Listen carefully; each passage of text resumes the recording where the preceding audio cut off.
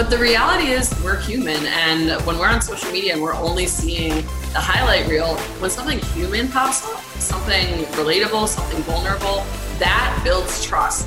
Then what I have to do is offer them something that has a high enough perceived value to overcome their desire to not get pitched or spammed or bothered or annoyed. I have to go on a gut level first and foremost. What's sales mean? How do we take some of the repetitive, quote unquote, bureaucratic tasks out of the hands of the rep and automate those to free up time for them to spend selling? How can we create a place where it's positive, where there's nothing but motivation, education, and inspiration? And how can we do it consistently? 5, 4, 3, 2, 1. So leaders, if you're offending people, you need to go back to yourself and say, how am I showing up? Am I truly an evangelist for what I'm requesting? If I ask people to show up on time, am I showing up on time? Am I being the example so that I can then demonstrate through what I'm doing and the results I'm getting, and then encourage them to go for those results? So we got to take it where we separate ourselves out of it and help the employees separate out of it. So it's not a personal dig. It is, okay, we want to go here. How do I help you go here? When you're assertive, you start to get people to lean into your vision and enlist in your vision. So now they want to fight for it instead of fight against you. So is that 100%? Excuse me. We're having a lot of smoke from the fires out here in Arizona today. So is that a perfect? No. You're going to have people that have tolerated through the years and they're not in a place of honor. Remember, I talked about part of unleashing your assertiveness is learning how to come from a place of honor. And so now, guess what? You are reflecting to them by your request. You are reflecting to them something that they don't like, and they know in their heart they're not honoring themselves, right? That when we get offended, it is something that's being revealed to us through the other person. So you as a leader, don't take it personal. Instead, take the time to meet them where they're at. You cannot move somebody where you want to go, unless you're going to be a dictator and really aggressive, right? That's not assertive, unless you meet them where they're at. And so it's hard. The change factor can be difficult when people have tolerated and they've held so tight to their identity, and it's being challenged right now more than ever, is it not? Our identity factor, right? And so as a leader, it's about meeting them where they're at and understanding their beliefs. You don't have to agree with it and you don't have to stay there, but you need to understand so that they feel heard and they have the safety to acknowledge how they feel, and then they're going to want to lean in and meet you where you're at. If you still can't get them to do that and you can't move together in alignment with the values that you have in your culture, then you probably have a bad hire. Frankly, end of story. And this is going to demonstrate the leaders. I've been finding this, that your vision that you had once before, and as you define it differently now, and you start to learn how to be more holistic, and that is where profitable leadership, the new era of consciousness, is coming in, that we specialize in and have done that for over 10 years, but now it's becoming like top of mind for people, is that your vision is going to look different, or you'll be left behind if you're not riding that wave.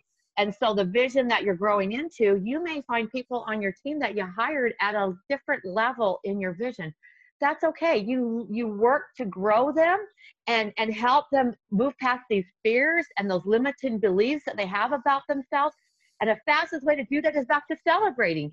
Even little wins. And I know the patience factor can get there when you're in a high-paced culture, because I work with corporations, Fortune 500, to little mom and pops and individuals, right? But the long term, what do you want? Do you want to convert this person to be a champion of your vision?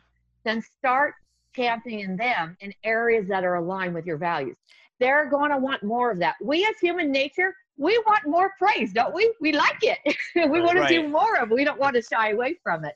So I hope that for your listeners, I've given you, if you listen back to that, I've given you several key principles in there that you can execute on. Yeah, and I really think you made a good point on the value. So, I guess whether it's a corporate environment or you have your own business, maybe more in the corporate environment where you can, in a lot of cases, you may inherit a certain team, right? So let's say a team or an office or a business or whatever isn't producing at the level that it's desired, right? Okay. So they, maybe they change leadership, they bring different people in, and now they've inherited a team with certain values on how they see things should be done, right? Yeah. So you have to convert those people through a change management process or whatever to get them to where they need to go. But they're already there and they already believe and have those values like this doesn't matter or this is the way to do things, and or you can build a new team, right? You can that could be part of the change management process. What do you think is the best path? Is it better to try to convert people's values on historical way of doing things and their beliefs are they're doing okay, versus hire a new team and with a new vision? Yeah, always lean in and try to, I talk about in my coaching about 3 power leaks. Okay, the power leaks are wasted time, wasted resources, and wasted strength and talent. And in fact, on my site, you can go there and take an assessment, and you can see where you're leaking, how much profit you're leaking out the door. So always try to plug those and maximize your team first and foremost, because they're honoring the vision that was once there. Why hold that against them? With that, but now bring them together, and you've got to inspire the change. You've got to inspire the change. Inspiring change is an important new leadership soft skill that hasn't been there in the level that we've been teaching our leaders, and from the inside out, and leading that as well. And so bring them together, help them be part of the vision planning. Don't keep it behind closed doors and they just have to say, follow along like sheep. Bring them into the process, help them see where they can integrate those values, integrate their strengths, that they're not leaving behind that identity, because that's what causes the conflict, is when you leave behind all that, what you think is hard work, and you've trudged along, and you've even in some sense, you've actually given in to the leader that you didn't agree before, but you're doing it because you have to, that's part of the culture, and now you're ingrained in it. So bring them forth and bring them part of that process of creating the vision and defining the value. So let's say you're in a corporation, you'd be surprised. I go in and teach a lot and do trainings, and I've been in doing custom training where they'll bring their whole top level sales team in. I did this for a big pharmaceutical company here, beginning of the year, and they bring their whole sales team in here to Phoenix, and all the leaders are there, and we're going through, and I'm asking them to share their values, because they need to have this in the way they show up in their sales. Trust me, that's another conversation. And we're asking around the room, and do you know what? Nobody could say the values. And then we start to train on what is that doing to your vibration and your customer and so forth.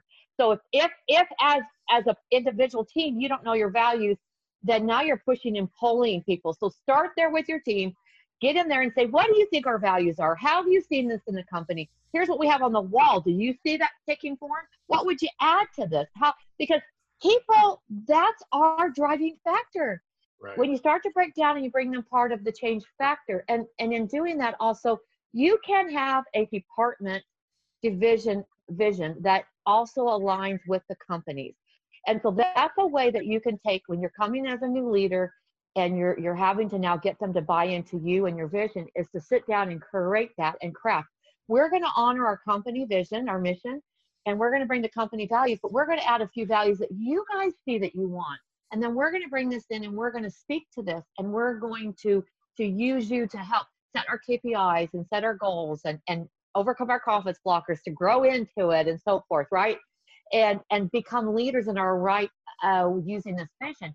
And when you start to get people to see themselves as part of the vision, you don't have the demanding, you don't have the pushing and pulling. The percentage that's left behind, then those may be already bad apples, or I hate to use that. They just may not be a fit, and they were never a fit for your bigger vision, but they were hired at the other vision, and how they showed up was allowed because it worked in that culture, right? Right. So it may seem simplistic, but it's not. I have done what I call play bigger meetings, and we go in there and they go, oh, here comes the coach, whatever, and the owners are there, or the corporate leaders are there. But as soon as we start to talk about the values and how they feel them and what it looks like in their day-to-day and what it looks like with their customers, what it looks like in results, what it looks like in the organization, people feel that. People then want to listen, and it softens those walls of protecting themselves and allows change to Renee, happen. that really hits home there, and I totally agree with you. That whole alignment is absolutely required. You've shown us a lot and shared a whole lot with us, and we're getting on for time. So I just want to ask you real quickly, is there anything else you want to add, or where can people find you? And a little bit about that kind of information, if you don't mind sharing that with the team or with our listeners. Yeah, with your listeners. First of all, thank you guys, Jerry and Gary, for having me here. Sure. One last tip I'll leave before I share how to reach out if you're curious how to explore this further. Is 3 key things to consider, whether you be an individual sales professional, specialist, or a leader. Take time to answer these 3 things. This will help you get up on that wave, that curve that we're having. And that is, what do you stand for? That's your values. Write them down. Define them. Not what Webster says, what you say. What do you stand for so you can stand out and start to assess yourself against that and grow? The second thing is inspire. Create relationships that inspire, that they want to grow with you. They want to, like your customers, they want to be part of your vision or your team, not relationships that demand or sell, that push and sell. Start to inspire. And the third thing is, where are you keeping your word or not keeping your word? That's going to come up in this new holistic integrity, and your customers are going to want to see that, and so are your team against those values. So take some time to audit yourself on that, and that's going to give you a head start against anybody else out there, and see what you come up with, some goals that you can set this next quarter. And then how to find me. I'm known as the Power Zone Coach, because that's what I do. I help leaders move into their power zone, out of that comfort zone. You know, my book, power up, right? And so simply go to powerzonecoach.com, and there you'll find access to all my social platforms and, YouTube, LinkedIn, and my blog, and then several different assessments you can take, and then you can get my book on Amazon, but you can also I've got like 5 publications, but you can access everything off of my website, powerzonecoach.com. Awesome. Thank you, Renee. Thank you so much for sharing that. Before we close, Gary, if you don't mind talking about our sponsor and the special offer for our listeners, please. Yeah, absolutely. For our listeners, B2B Digital Selling Secrets is available for free. You just pay for shipping at B2B, that's the number 2, B2B digitalsellingsecrets.com. If you're in and by the way, business to business, that's what B2B stands for. If you're in a business to business environment, you're selling to other businesses, it's a great book to help you build relationships digitally and save time, meet your quotas faster, and have that extra time for your family or to get more sales, whatever it may be. So yeah, www.b2bdigitalsellingsecrets.com. Thank you, Gary. And most of all, thank you so much, Renee, for joining us. And everybody, our viewers and our listeners, we thank you once again for joining us on another episode of the Digital Selling Secrets podcast and show. And we'll check you out next time. Cheers.